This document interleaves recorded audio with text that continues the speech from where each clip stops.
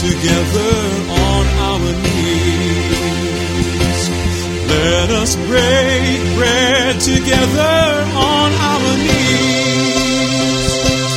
When I fall on my knees with my face to the rising sun, oh Lord, have mercy on me.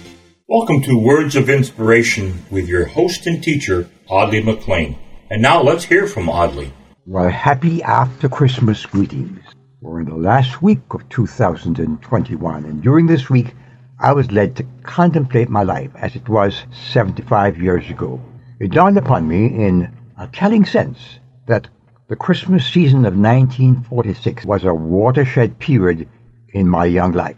It was the beginning of an intended period of my life when I had decided to exercise my independence and exert my premature manhood. You see, I had been working and earning my own money for 3 full years. And independent thinker as I was, I think I still am, I decided that the time had come for me to exert my will and take my place among people with whom I was working, although they were all considerably older than I was. I decided that I would start smoking my first cigarettes in December of 1946. I'd initiate myself into the adult world and stand my ground for what I wanted to do and where I wanted to go. Little did I know that God in mercy had better plans for me. For this 15-year-old boy man, God was at work and I didn't know it.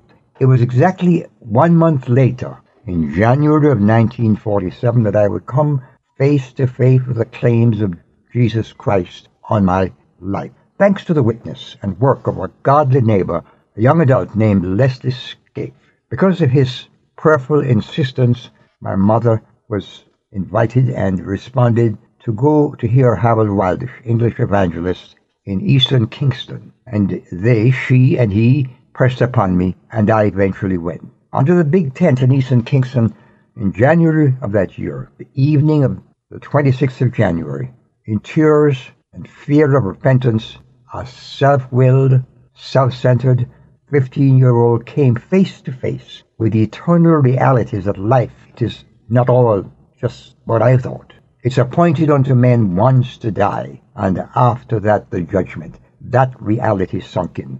I responded to the offer of salvation, and as I sat in the after meeting, another young adult named Leslie came and sat by my side and shared with me from 1 John chapter 5 these words. And this is a testimony. God has given us eternal life, and this life is in his Son. Whoever has the Son has life. Whoever does not have the Son of God does not have life. I write these things to you who believe in the name of the Son of God, so that you may know that you have eternal life.